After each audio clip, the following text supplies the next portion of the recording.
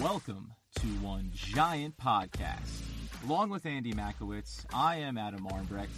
Once again, coming to you after another Giants football game, talking all the news and notes from the game action and giving you our takes on what we saw on the field. Andy, we're going to dive into the Minnesota Vikings matchup here in a second, but this felt kind of like a have-a-beverage Sunday game for the Giants. What were you drinking today? Well, Adam, I couldn't drink very much today because my wife's due date was this past Friday, and so I'm on baby alert right now, and I wish I wasn't because I could have used a couple of cocktails during this game. Yeah, and listen, I don't want to be preemptive about this sort of thing because I think it's always nice to give a bit of what I'll call the honeymoon phase, but this kid seems like it's really getting into your, kind of cramping your style here. I don't know what your policy is long-term for this, but I just, you may want to keep an eye on it. I mean, Sunday football, I can't have a couple of beers and root for the Giants. Instead, I'm drinking seltzers and tea. It's not a good start for baby Mac, I'll tell you that. And we could probably ask the same question of your lovely wife, Kelly, but I'm pretty sure her reaction will be a little bit harder edged at this stage of the process. Let's go ahead and dive in, buddy. One Giant Reality. So the Giants host the Minnesota Vikings on Sunday at 1 o'clock at what I still, as Andy says, like to refer as the Meadowlands. And listen, net result is a 28-10 loss. Difficult game. This is one where the Giants struggled offensively to move the ball, and on defense, being on the field for long stretches of time, struggled to get off and be able to impact this Vikings offensive unit, which, of course, the passing game saw some life when they come to take on the Giants. Initial thoughts on this one, Andy? What were your takeaways as you sat there, I think, stewing in this one? My first takeaway was Kirk Cousins listened to all the criticism he got over the course of the week. Whether it was Stefon Diggs basically saying, I want out of this place, get me out of here as soon as possible, I'm not going to practice, I'm not going to show up, I'm not going to play, to Adam Thielen basically being like, we've got to pass the ball to win, or we got to pass it to players to win. They came out right away and they made it a mission to get the ball out to their wide receivers. And Adam Thielen was going nuts early, and he was looking for him early and often, and Dalvin Cook looked great. I was worried right out of the gate. Yeah, this one was a bit of a gut check, I think, for the Giants as a football team and for Giants fans. You said it. Actually, I didn't realize that the apology that Kirk Cousins gave to Thielen, it wasn't through the media. He gave him an apology on his podcast while he was sitting there with him. So, I think Cousins really got the reality check for himself in this game of, hey, I better keep these guys happy because they are the meal ticket from a quarterback standpoint. But Adam, you know what? It's such a Kirk Cousins thing to do it on his podcast instead of going over in the locker room and looking at Adam Thielen or Diggs and saying, guys, my bad. I got to get you the ball early and often. Instead, he has said 100 times before, I don't even read what the media says. I don't listen to what they say. And then he goes on his podcast and he says, I want to apologize to them. Like, what a ridiculous statement that is. It's the new wave of the NFL, man. I mean, this is, people are in tuned and in touch, and at the very least, I know Cousins is that. I can still only picture him as the guy when he was walking to the locker room on the Redskins, just screaming at the camera as he passed by. But listen, this is also a guy, as we talked about last podcast, he has to come down to terms of that big contract is now actually hanging over his head in a lot of ways. So he needs to find a way to assert himself, find his receivers, and make it so that he is not the weak link in the chain on that team. And in this particular game, he wasn't. Wait, but Adam, so you're telling me that his apology on his own podcast out loud to Stefon Diggs doesn't make Diggs not want to be on the team anymore after he's had 30 less targets through the course of 4 games this year? Is that what you're saying? It's not what I'm saying, but the Vikings came out too and said you can call about Diggs. He wasn't going anywhere. They weren't trading him. So, I think if you came to me and said, "Hey, mea culpa, my friend. I didn't mean to trample your lines on last podcast," and you said it to me on the next podcast, I probably wouldn't take it nearly as to heart as if you had just mentioned it to me before we started recording. But like I said, people are different cats. I actually talked about this on my with my other partner on our other podcast about how players are these days and what their perspectives are, and I think I'm trying to take a little bit of a softer approach to these things. So I'm not going to go too hard on it, even if I probably should. The biggest frustration for me is that Kirk Cousins played well this game. He played awesome. He was 22 of 27, 306, 2 touchdowns, and he wasn't just checking down the entire game. He looked at Adam Thielen and was targeting him exclusively and explicitly, and it showed. It was interesting to see Kirk Cousins kind of change up his normal check down Charlie, and when it's 3rd and 11, he's the guy that gets empty calorie 5-yard catches, and it looks good on his completion percentage. I'm actually kind of like, I'm mad about the Giants losing, but I'm also mad that Kirk Cousins has an amazing stat line and he won. Is that bad? No. What was I think we talked about this after the fact. I don't know if we mentioned it last week. What was the stat that you had given me about Kirk Cousins in games like this? So Kirk Cousins is 5-27 against teams over 500, and that's why I said I wish the Giants were 3-1 instead of 2-2, because man, would I have been way more happy, because he chokes against the teams that are good, and the teams that are mediocre, his level or below, he excels in, and that's why he's basically a 500 quarterback, but really shows out against the teams he's supposed to be. And we can turn it away from Kirk Cousins right now and move over to the Giants, and this was a team he was supposed to be, because that defense is still struggling. I think you're right there. The Giants defense is still struggling, but as we start to move through these game notes, I have some takeaways about the overall. This had a little bit of that feeling of when the Giants offense, maybe over the last few years under Eli Manning, would struggle and sputter early in the game, and then it leads to the defense being on the field for long periods of time. We can talk about the time of possession in the first half. That burns the defense out. Now, they weren't without their mistakes and without their errors, but again, having that healthy balance early in games is very important, and it's not something that we saw here. And you can kind of start to lead us in on that opening drive and what went on for the Vikings there, and how really there was an opportunity for the Giants to get off on the right foot in this game. The Vikings had 6 minutes of the ball to start the game, and they marched the ball down the field. They got it to the Giant 13, and Dalvin Cook, I mean, what a renaissance for any fantasy owner that drafted him. Kudos to you. He's been a guy that you've always thought had flashes of brilliance, and he's been hurt, and he's had some trouble, but this year he's been amazing. Lights and out. He helped. Yeah, I mean, he's been tremendous for that team, especially with them not throwing the ball very well. And they got it down the field, and they got it into the red zone. And the Giants' defense, bend, don't break, got them to a field goal. Yeah, and it's a great initial stop, right? If you're a Giants fan, if you're the Giants defense, you're thinking, hey, this is perfect. We know that this team has an incredible running attack, and we know that maybe the passing game is going to pick up for them because we have some deficiencies of our own. But bend but don't break mentality, we hold them to 3, right? So, this is where it starts to this gets hard for me here. I don't want to go too long on my own piece, but what did you see on that first drive? Any positive takeaways there outside of stopping them for the field goal? No. Not really. Right. If I'm blunt or honest, Yeah. I mean when you have a 6-minute drive, 11 plays, and they get a field goal in the red zone, yeah, bend don't break. I was excited that the Giants didn't give up a touchdown. I said, all right, it's Danny Dimes time. Like, let's see if he can do this against a really good defense. And the first drive, they have a couple of plays. They had the ball for about 3 minutes, and then they punted, and of course, next time down the field, Dalvin Cook touchdown, and it's 10-0, and I started sitting there saying, "Oh man, this is going to be a long day." Yeah, so the quick recap on the Giants' first drive was I thought was a big one.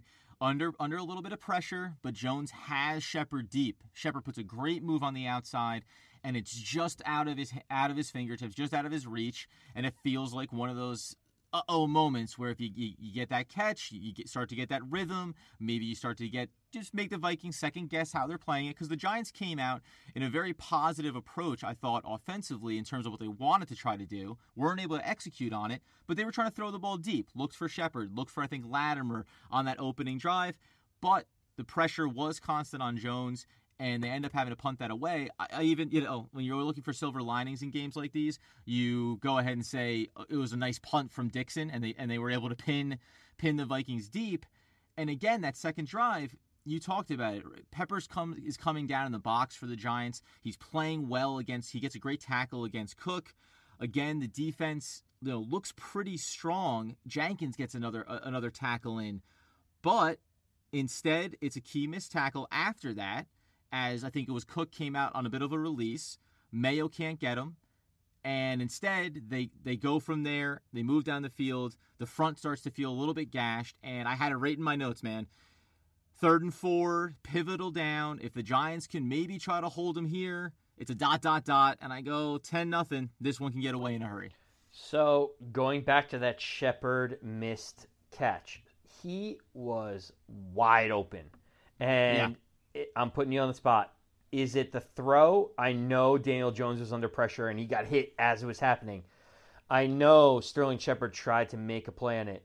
But to me, even still sitting here hours later, I felt like somehow that ball needs to be caught and that's a walk-in touchdown. Do you put that on? No, I can't. Do you put that on either of them? Well, no. You know what? I'm not gonna. No, I'm not putting on either one of them. Actually, I think it's just a missed opportunity because if you're calling for a walk-in touchdown, that means that Shepard needs to be a stride and a half further downfield. Because if he's catching that ball, it's on a full extension, dive out, full extension dive out for a play. And overall in this game, we saw Shepard going over the middle. We saw him max effort, laying out. I think even the commentators on this were saying, like, this is a guy in the receiving corps in general who are hyped up for their young quarterback and are really trying to make every play that they can. I think what it was more than anything was just that the pressure started to get there as Jones wanted to release, and it just these plays, give an inch, it's a mile. That's the difference between success and failure in the NFL, and that's what I think you saw in that particular play was just he's starting to get hit from I think the left side. He gets the ball off, it maybe just throws it off a hair, and Shepard just can't quite get there. I don't blame anybody for it, but I want to see the catch. I'm a fan. I want to see him go in for 6 right there. I don't know if it would have changed the outcome of the game, but it certainly would have changed the tempo and the way things were going. And it was so close to being a great play, and I know those happen quite frequently, but man, that would have changed the tone of the game early. Well, and you think about it too, that they come back on their next possession, the Giants' next offensive possession, and what do they get? A really big hookup from Jones to Darius Slayton, right? And that was akin to the same thing you were seeing on the possible hookup with Shepard. It's a big chunk play, moves it down the field. The offensive line did enough better than on the first drive opportunity to give them enough time to get that ball off. And this actually is one of the notes that I made at this stage of the game, and it's prior to knowing where this one's going to go. But at the very least, I thought this is a new Giants team in terms that they didn't cave easy in this one. I know that by the end of it, it's 28-10, and you can kind of feel like, but this isn't a team that threw in the towel at any point, in my opinion. And I think that the resiliency, even on that, of you come right back, the line toughens up, they give you a little bit of protection, you find Slayton downfield, it's a big chunk play, and you get a little bit of an optimistic feel there that this team is going to fight no matter what it feels like early in games. Same sense for you? Yeah, well, the biggest challenge for me was Darius Slayton catches that touchdown, I say, we're in this game. It's 10-7. We're feeling good. The Vikings go down, kick a field goal, ho-hum, whatever. The defense bends, doesn't break. I mean, they gave up 4 field goals in this game. The interesting thing is, as much as I'm hating on the defense, they give up 2 touchdowns in this game. It wasn't like they gave up 5. They gave up 2 touchdowns, and It just so happened that they were giving up so many other bend don't break plays where, they were kicking field goals, and we'll get into it in the second half piece, but obviously the biggest turn of events was when Dalvin Cook fumbled the ball right on the goal line and the Giants recovered it, and we were in business. Yeah, this is a step outside piece of the game for me, because fantastic play again from Peppers. This guy's a stud. I mean, this is just proof in the pudding that this is a fantastic move. In the totality of moves that Gettleman made, this is a great little nugget to have on your team. I think that he's exactly what this team needs on defense. Gets the strip. I love him. Yeah, go ahead. No, yeah. I was going to say I love him. Keep going. So, phenomenal play. Guys, already the heart of the defense. This is where I take a step back. And listen, I know that you're on your own goal line, but reality check, Pat Shurmur. What are you doing running with Hilliman inside your own 1 yard line up the gut? This to me is one of two plays that I'll point to as we go through this. This is a brutal play. This is a terrible play call in my opinion. I don't care if you want to try to roll Jones out of the pocket quickly and see if he can just scoot for a couple yards. I don't care if you want to do a quick throw out to a wide receiver in the flat. But the idea that you're going to run the ball up the gut after a turnover inside your own 1, to me, this is a near inexcusable choice in play call. I don't know about you. I couldn't agree more. And I was sitting on the couch. I mean, I wish I could argue with you and say, no, that's you got to get a couple yards. Like, listen, if your goal is to get a yard or two, then you do a QB sneak and you get Daniel Jones another yard or two, and you get second down, and you expect to punt, but you're like, we held them, bend, don't break. The idea that your third string running back, Hillman, has some promise. I like him as a running back, but you're not setting him up for success. I was watching it, and about 2 seconds before they're snapping the ball, you can see the full all-out blitz from the Vikings. They are pinning their ears back, and they're saying, we are going to get a safety right now. And if that's the case, like you said, you got to either roll him out, throw a screen, quick slant. You got to do something to give Jones an opportunity to get off the goal line. And it was just such a poor play call. Yeah, and I'll ask you the question that I think is an obvious answer to. But do you think that Daniel Jones in that scenario, seeing where the defense is, do you expect him to check out of that play at that point? I don't know if he's even allowed yet to check out of plays. And listen, it is standard when you're right around your 1 yard line to run the ball to try to get a couple extra yards of cushion. And so maybe that was the play call, and he's happy, running that play. I don't know if he has the ability to change fully out of those, but I mean, anyone could see with like 2 seconds before the snap, they are loading the house, and they're not getting more than a yard, and they're probably going to lose yardage, and that is the perfect opportunity to give your rookie quarterback a chance to either roll out or throw a quick slant, and it just didn't happen. And really, that's just me kind of setting you up to say that I don't think that he has the ability to do it, to check out of that play. And even if he does, again, it's not the play call that you should be setting him off to start with. That even, so if he doesn't choose to check out of it, or you're not allowing him to, you're given little to no chance for success. So that's a huge play in the game for me, obviously. We all know safeties then lead to a punt away, and that just gives another opportunity for the offense before halftime, which they, again, capitalize on. We touched on it, and I thought this was important. But prior to that drive, when the Giants were able to hold them, Lawrence got pressure, got a sack in this one. These are situations, and then even after this, after the fumble, after the fumble, and after they take the safety, you saw them coming down the field, and Grant Haley had a phenomenal tackle on third down, right? And then Lawrence came back with that sack, and they're able to hold them. But again, it's like, those quality plays on defense end up being wasted because you're still giving up another field goal because of the safety, and now it's 18-7 going into halftime. But 18-7 in the halftime, I said, we still got a shot at this. We're 2 scores out. It's not the end of the world, right? We're 18-7 at 11 points. we came back against the Buccaneers. We've done this before. And right out of halftime, we come down. We have a nice 7-minute drive. It's 15 plays. The Giants move the ball down the field. And I'm excited what I see. They're moving the ball. They're picking up third downs, third and shorts. And we get a field goal. And right out of the gate, we're down 18-10. And I said to myself, we're down one score. Like, this is the type of game that we may be able to steal away from them. Yes, however, this is difficult because coming into this one, I was the one that picked the Giants to pull the upset kind of in this game. Obviously we come short on that. However, I thought they looked great to start the second half. I loved the up-tempo. They were keeping personnel on the field for the Vikings by hustling up to the line. I thought Shepard was, again, proving his worth. I rumpa-pum-pum. I love that I said it last week because now it can become a little theme for us. Shepard really is. I think he is establishing himself as 100% legitimate number one wide receiver in the league. Thank you, Adam. He has a great... Thank you. I appreciate that. Thank you. Yeah, somebody mentioned that to me, but it was a friend of mine, someone else. I couldn't even think of who it was. But so he looks great on the drive. However, and this is a great tie-in.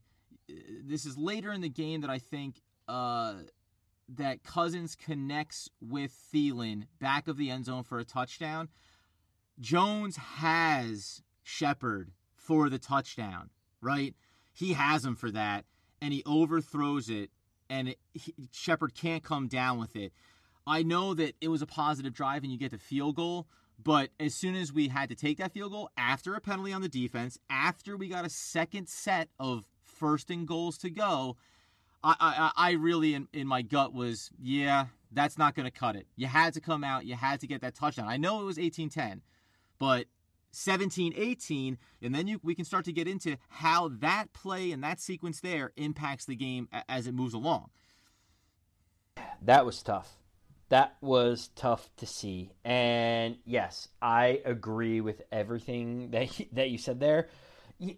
The problem is, to me, when they go in for the touchdown afterwards, it kind of seals the deal. I kind of look at the safety and the subsequent field goal. I'm like, all right, we gave up a couple points here or there. When they come down, they score the touchdown. It's 25-10. I'm looking for the Giants to really go in and score because I still think it's a game. We're midway through the third quarter, and the Giants get the ball and they start marching it down, and they're 4th and 2 at the Minnesota 3, and they can't score. And to me, I kind of walked away and grabbed a beer from the fridge and said, I'm not feeling this anymore. I want to hunt my notes here because I'm pretty sure my second egregious play call selection comes around that fourth down. But if I want to go broad, this is why I think that first drive out of the second half was an issue to take a field goal there. Because what ends up happening is you come down that next drive, but Vikings have scored. Now you're down 25-10. If it's 25-14 at that point, you're going to take the field goal there, and it's going to be 25-17. And then on the following possession, again, they go for it and don't get there, and there's at least another field goal opportunity. So now you're talking about, instead of it being 25-10, it's 25-14, 25-17, 25-20. Now you're right in the thick of it, and I don't disagree with going for it there, because at that point in 25-10, you can see the writing on the wall. We need to make a bit of a move here at some point. So I'm okay with them going for it, but the misconnection, we talked about that early pass. Was anyone responsible? No. Jones and Shepard, it's a combination of things. They don't connect. But that second one, it's a young play for the rookie, but Jones misses an open Shepard on that play. And that to me is a pretty big turning point. When we talk about when the Giants had it at 4th and 2 at the Minnesota 3 and the game is 25-10, I sat there and as a fan, you go for it, because you want to be down one score. You want that. But in reality, it was a very tough decision for Pat Shurmur, and I get why he went for it. But the problem was, like, the couple of plays that he ran before that, he had a short one to Rhett Ellison, for a couple yards that I don't think anyone thought was going to be a good play. It was literally like, let's just get 4 yards on this, and I don't know, like when you're in the 10-yard line, like let's find a way to get in the end zone, right? And then they run the ball on second down with Penny, who is our third, fourth string running back, and now all of a sudden it's 3rd and 2, and you're trying to figure out how Jones can make things happen, and he has an incomplete pass to Evan Ingram, fine. Fourth down, they keep him in the pocket, and he gets sacked before he even has an opportunity to throw the ball. And I was so frustrated. It just felt like that whole progression was not good. Like, why are we throwing a 4-yard out route on 1st and 10? Like, let's try to get a touchdown now because we need it. And you can argue whether, I mean, No. do you feel like they could have taken a field goal there and said, listen, it's still early enough. It's 25, 13, 12 points. We still got a lot of time. Or were you okay with that? There's a combination of elements around this. The one aspect was, and it's not really a knock on Ingram because, listen, he was taking some hard hits. But there's a number of balls that I thought, Shepard took some pretty hard hits on and was making the catches, and Ingram was kind of struggling just to hold onto that ball. I kind of had flashes of early in his career, and that's a minor footnote, and I think you just want to see him bring in at least 1 or 2 of those out of maybe 4 where it was, high traffic areas. I hate the play calling around that situation. I think that, to not have a selection of plays in your back pocket that you go to that feel like guarantee conversions is a big miss. And even at that point, because I think to your question, yeah, they probably even could have taken a field goal there, right? Because, the thing about not converting for a touchdown initially, okay, you take the field goal. But then every time that you go for it, the next time that you get down there with a chance to score points, all of a sudden it becomes a reflection on that previous drive, right? Because then instead of being 25-13, it's still 25-10. Instead of being 28-16, it's still 28-10. Well, and to your point, they go for it, they don't get it, and then the Vikings punt, and the Giants march down the field again. They get it to the Vikings 23-yard line, and at that point they're like, well, we're already pot committed to this whole idea of having to score a touchdown because it's a 2-score game. We got to go for it again.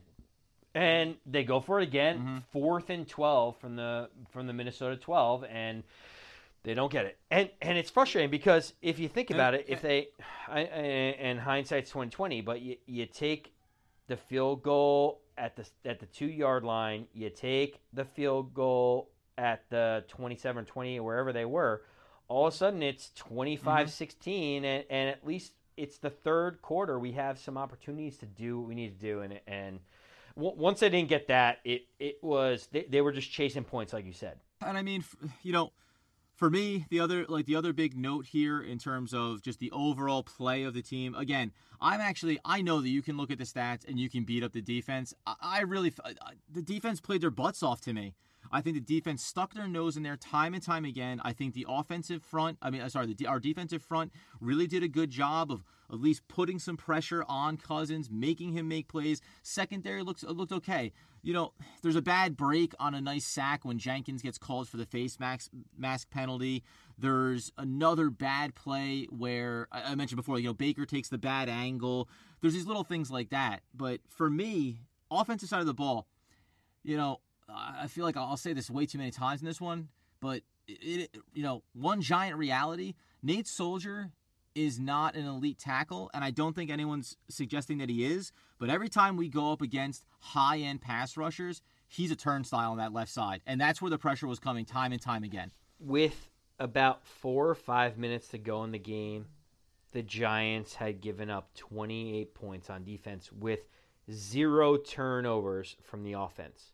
And for me, they gave up 2 touchdowns, but they could not get off the field. They gave up 4 field goals. They were consistently just giving up big chunk plays to Adam Thielen. And I don't wholeheartedly and entirely give this loss to the Giant defense because, Daniel Jones kind of showed his rookie standing where he...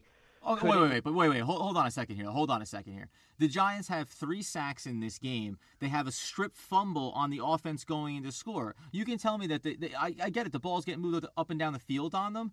But like you said, you ended up giving 28 points, and you can say whether or not the Vikings could have scored more if they had to. You held the Vikings to 18 points in the first half. You had a strip fumble in the first half that you recover. You took 7 points off the board for this offense. I'm sorry. Like I know that the yardage is there, but to me, this game is more on the offense than it is on the defense. How many points do the Giants need to give up to the Vikings for you to feel comfortable for the Giants to win against the Vikings? If I told you the Vikings put up 28 points and there would be only one interception or one turnover by the offense, what would you say? That's fine, but again, this goes back to Giants games of years past where, no, our defense is not our strength, but when you only score 10 points in a game, when you go down in the opening drive of the second half and you take that field goal, you go down and score that first touchdown, it makes the Vikings take a step back. It makes them rethink how they're going to approach that next drive, and you don't know where it plays out from there.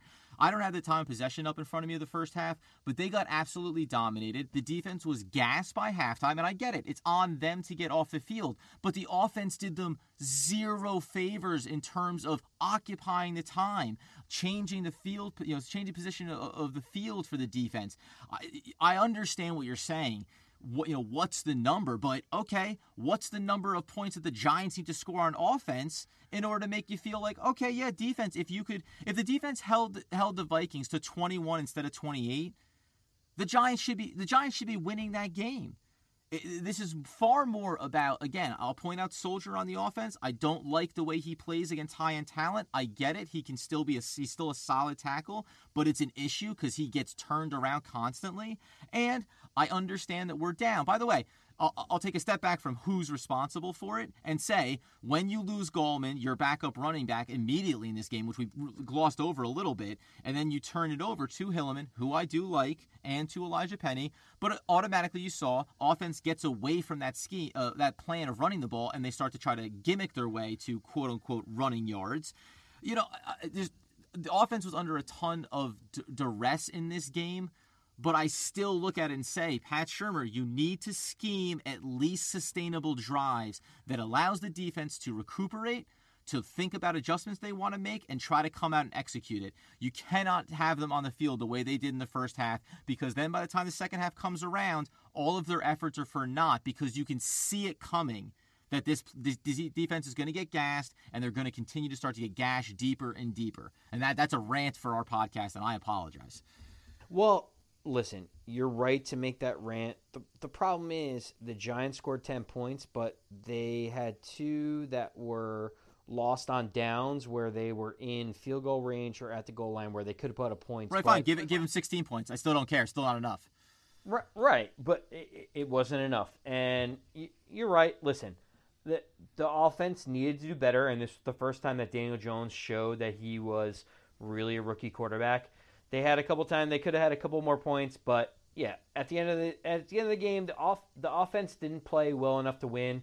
The defense played okay, but still 28 points, 26 on their part was not enough. Listen, when you give up a career day to Dalvin Cook, which is what he had in terms of yardage, I get it. And listen, to take a step back from it, big picture is, like you say, we didn't play well enough to win this one. It's a frustrating one. Having taken a breath here, I will say it was kind of nice to get hot under the collar for the first time on the podcast. I didn't know when it was going to happen for me, but it just did. You were feeling the defense. You're giving them a little bit of love. I'm still very upset and frustrated about them. So it'll be, it'll be interesting when the Patriots roll into town, how you feel after this.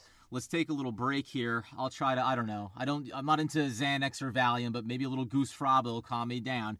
And then we're going to dive into a new topic and a new area for this podcast. One Giant ranking. So we're actually going to move away from our usual Giant update here because it'll be a short week, and we're going to try to touch in on that maybe at some point. But we thought that this might be a good time. Andy brought this to my attention. We're now 3 full starts into Daniel Jones' career.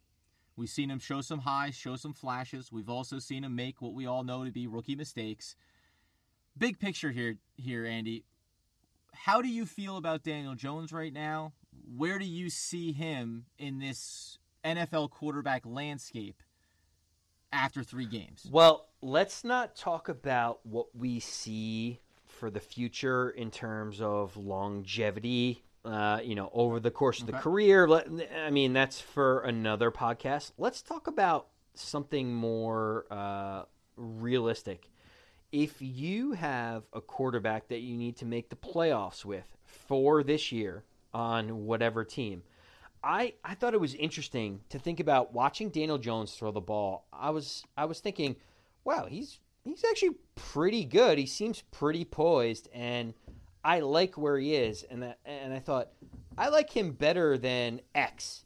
And I said one guy's name off the top of my head, and I don't mean to beat up on Andy Dalton, but I said, I like him better than Andy Dalton right now, right out of the gate, if I need to win a game right now. And it brought me to the idea of right now, you need to win this year, make the playoffs this year. Where would you rank Daniel Jones? And so, Adam, I'm going to give you a couple guys, and I want you to tell me whether or not you rank Daniel Jones right now, win next week, and hit me with your initial thoughts. So I thought Andy Dalton, first one right out of the gate. Yeah, that's an easy checked box for me. I'd say yes. And now, I'll give a caveat as we dive into this, because I love coming to this topic at this point of the season, that you do have a track record with some of these other players that I think is hard for me to totally detach from. But I'm trying to think about this season and what I've seen from some of these other quarterbacks. I'm a yes over Andy Dalton. That's a yes for me. You're a yes on Andy Dalton. Okay, perfect. So. I'm taking Daniel Jones over Andy Dalton, just to be clear. Okay, how about this? How about Mitchell Trubisky? Coming into the season, I would have been like, I think Trubisky is going in the right direction. So early returns on this season, I would probably go Jones over Trubisky at this point as well. Okay. Yeah, so I'm looking around here. This is an interesting one. Out in Oakland, Derek Carr. There's no question in my mind that I take Daniel Jones over Derek Carr. I mean, we've had at least a few years of seeing what Derek Carr can do, and yes, he had a great game against the Bears today, but long term, I mean, like this entire season, I'm taking Daniel Jones for his ability to extend plays and the way that he reads coverages. I mean, Josh Jacobs of the Oakland Raiders looks like the star of that team this year. They're giving the ball 15, 20 times a game, and he's pummeling the rock. So for me, I'm taking Daniel Jones over Derek Carr. How about a guy like, I'm trying to get a barometer. How about a guy like Jared Goff? So right now, I would still take Goff over Jones just because he's gotten to the Super Bowl, and while he has a lot of weapons and he has what I think is a better coach in McVay than Shermer, I'd still take Goff over him. It's interesting to debate that. I think everyone that's not a Giant fan would laugh at even the thought of that debate, but I think it's closer than everyone else would think. Yeah, it's probably. I would tend to agree that maybe it's trending in a closer direction than you would have thought. This is exciting. This is tangible. I've got plenty of them for you. I think we can safely say that there's a couple guys that we would absolutely take Daniel Jones over that person. I think you would take Daniel Jones over Marcus Mariota. Yeah. You would take Daniel Jones over Josh Rosen right now. Yeah. So there are a handful of quarterbacks where you already move him in. He started 3 games. I think he's in this kind of echelon where it's maybe blasphemous for other people, but he's in that 15 to 20 range already, where if I were to ask you, would you rather have, for instance, I don't know, Jacoby Brissett or Daniel Jones? That's a nice comparison because Brissett's been around, but it's also now he's now the starter there. I wonder if it's hard to separate the future from the present on that one. I actually am pretty high on Brissett, So that's actually a tight one for me. In my opinion, that'd be a bit of a push for me probably. I think Brissett's a good quarterback, but he's been around for a couple years. I take Daniel Jones right now, but you look at the reason why I think this is an interesting discussion is you have Mitchell Trubisky, you have Andy Dalton, you have Marcus Mariota, you have Josh Rosen, you have Gardner Minshew, which is a great story, but I would still take Daniel Jones over Gardner Minshew in a second, right? Yeah. Garoppolo out in San Francisco. You have Garoppolo, who hasn't really played well, but his team is winning. You've got Jameis Winston, who is looking better under Bruce Arians, but I don't know. He's a couple of interceptions from being benched again for someone like Ryan Fitzpatrick. Yeah. You know, Mason Case Keenum, Colt McCoy, or Dwayne Haskins. Right. you would take him. You take him over them. You take him over Mason Rudolph, who got hurt today. There's so many guys you take him over, and all of a sudden, Daniel Jones, who was the 6th pick in the draft, who everyone said this guy's a bust. Now you would probably take him over 10 guys in the league that are starting quarterbacks in the NFL, and I think the most interesting one, and we can end on this one, is right now after a few games in the season, the Giants are 2-3. It's 5 games in. If there was a redraft, do you think Kyler Murray would go number 1 over Daniel Jones? Well, and the only caveat to this kind of stuff is like even the Rosen piece, which like as a personality, there clearly seems to be a lot of issues there with him. But it's also about the team that they're on. I think all these teams are kind of bad, right? Arizona, we're struggling. Same, obviously Miami. Good Lord, but for me personally, even not as a Giants fan, I would be of the mindset to go with Jones because he's shown from the pocket the mental aspect, the going through progressions, the crisp passing, and maybe one of the knocks on him allegedly in the coming out of the draft was arm strength, which I think he's also shown is a non-issue at the NFL level. So Daniel Jones right now probably has the appearance of a more complete quarterback. That being said, Kyler Murray, is that dynamic kind of guy. I probably can't let my Giants fandom get away from it. I'd probably say Jones, but is that? Are you leading me to say Jones, or are you actually a Kyler Murray guy on this one? I think it's an interesting discussion to have. The Giants were killed for taking Daniel Jones, and admittedly, I was critical of the draft pick, and they said, he might be the most pro-ready quarterback in the draft. We like his size, we like his measurables, we think we can work with him. Kyler Murray has been good, not great on a bad team. He's thrown for 173 yards against the Carolina Panthers. He threw for 253 with no touchdowns today against Cincinnati. Like he's good, but if you're telling me 5'10" and a guy that's mobile, air raid out of the pocket, or a prototypical quarterback that's shown that he can make the throws, I'm starting to think that maybe Daniel Jones is a better alternative than Kyler. Well, and I think so. This is probably also the not misleading element of it, but Daniel Jones, even for where he was taken, the commentary was maybe the most pro-ready guy in terms of complete set of tools, the intellect, the mental side of the game. So you would expect in a lot of ways for him to show well early in his career. And then for a lot of these other players, it is going to be about how they develop through their rookie season and how they progress in different areas. The guy that comes to mind is Lamar Jackson in Baltimore, right? Coming out of last season, even going into last season, this guy can't throw the ball. It's only about his legs. It's never going to work out. He's going to be that scat player they bring in to complement Flacco. They move on from Flacco, right? And Lamar Jackson he's looked legitimate this year, and he's shown that he can throw the ball. It doesn't mean that he's a perfect quarterback, but he's shown that he has that ability, and that's year 1 to year 2. So I like the debate, Andy. I like to stir the pot a little bit, but I think a lot of this stuff is I think we should revisit this. I think we should revisit this at the end of the season, and I think it'll be interesting to see where we stack Jones up relative to some of these other guys. And I think this may be one of the first things that we could do as we gear up for just other elements that we want to include in our podcast.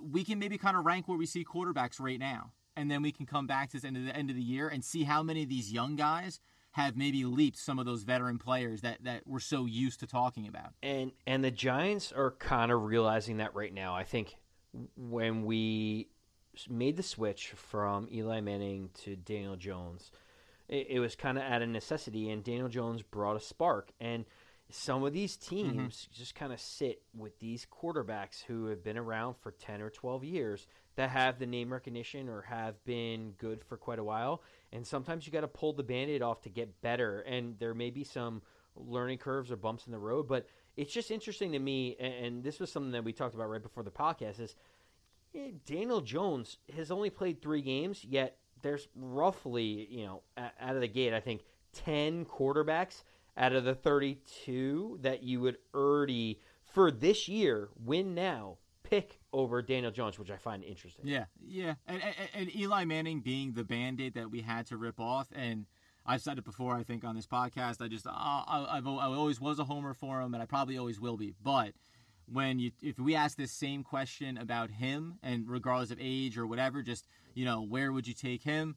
He'd be a lot further down the list of quarterbacks that you would look at, right? You look at a lot of these young guys over Eli Manning at this point, and it is the youth of Daniel Jones, right? The upside of Daniel Jones that makes him an appealing pick in this kind of debate. Joe Flacco was in a similar situation where he was sitting there. He wasn't. Oh God, I hate that too.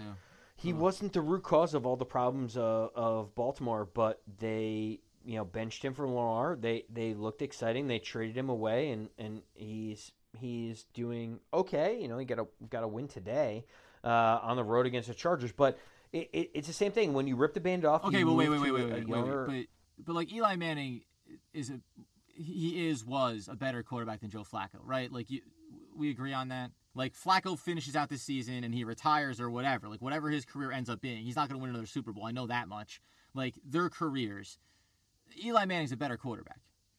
Eli Manning, through his career, was a slightly better quarterback than Joe Flacco. But right now, Joe Flacco is still throwing the ball around and winning games for the Broncos. Well, I mean, he won a game. But I mean, at least he's winning games on the road against the Chargers. He's still... But put Daniel Jones on the Denver Broncos, right? Denver Broncos draft Daniel Jones in the draft, and they have Joe Flacco. Daniel Jones is starting in Denver by now. He is. The only reason why Flacco is still starting is because the kid that they drafted, they didn't see as being someone they wanted to put into the starting role in his rookie season. They want to avoid that as long as possible. Yeah, Drew Lock needs a little bit more time. He's not the guy yet. But what I'm saying is, I'm not necessarily talking about the quarterback moving to another team. Could Eli be on a different team and maybe be the quarterback manager? He could. He's not done by any means in terms of being a starting quarterback. But the Giants, the way that they're built right now, and their offensive line being good, not great, okay, not great. You need a mobile quarterback that can make plays, and it's exciting to feel something. I mean, I haven't felt like the Giants had an opportunity to win games and be above 500 in a few years, and it's because of Daniel Jones. Do you feel alive, Andy? Do you just feel alive right now? Listen. I feel alive. A little bit of mustard from this guy. This is, ripping off the Band-Aid. There's a Band-Aid still partially hanging on me right now, and his name is Eli Manning. So we don't have to. I know this is something that people aren't going to be clamoring for Eli Manning discussion. So we can move away from it. I think I think this is a great topic to kind of feather through this season. It'll be fun to kind of check back in on it and see kind of the ups and downs, not only of Daniel Jones, but of these young quarterbacks throughout the league. And specific to the Giants, 100%, it's the right time to make a move for what this team is right now and for what you're hoping to accomplish over the next probably couple of seasons. These reps, these experiences, they're all important, and that's going to include for Daniel Jones a quick turnaround to take on our old friends Bill Belichick and the New England Patriots.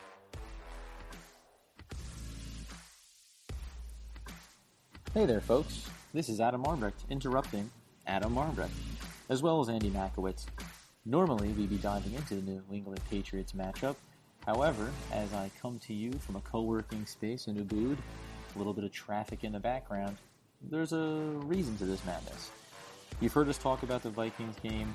We've also taken a look at Daniel Jones and maybe where he ranks in the QB spectrum of this NFL season. We want to hear from you on that. Do you agree? Do you disagree? Do you have a quarterback in mind and you think we were just insane to suggest Jones could be above? Get after us on social media. Facebook, Instagram, Twitter, One Giant Podcast. We want to hear from you. Head over to your favorite podcast downloading platform, like, subscribe, and if you can, leave us a rating. It helps us climb the charts and really means a lot to us. And on Thursday morning, check back in for the second part of our podcast where we'll dive into that matchup against the Patriots, and we'll also talk about the betting line, the over-under, and a little bit of fantasy news as well. And we'll catch up with you a little bit down the road on One Giant Podcast.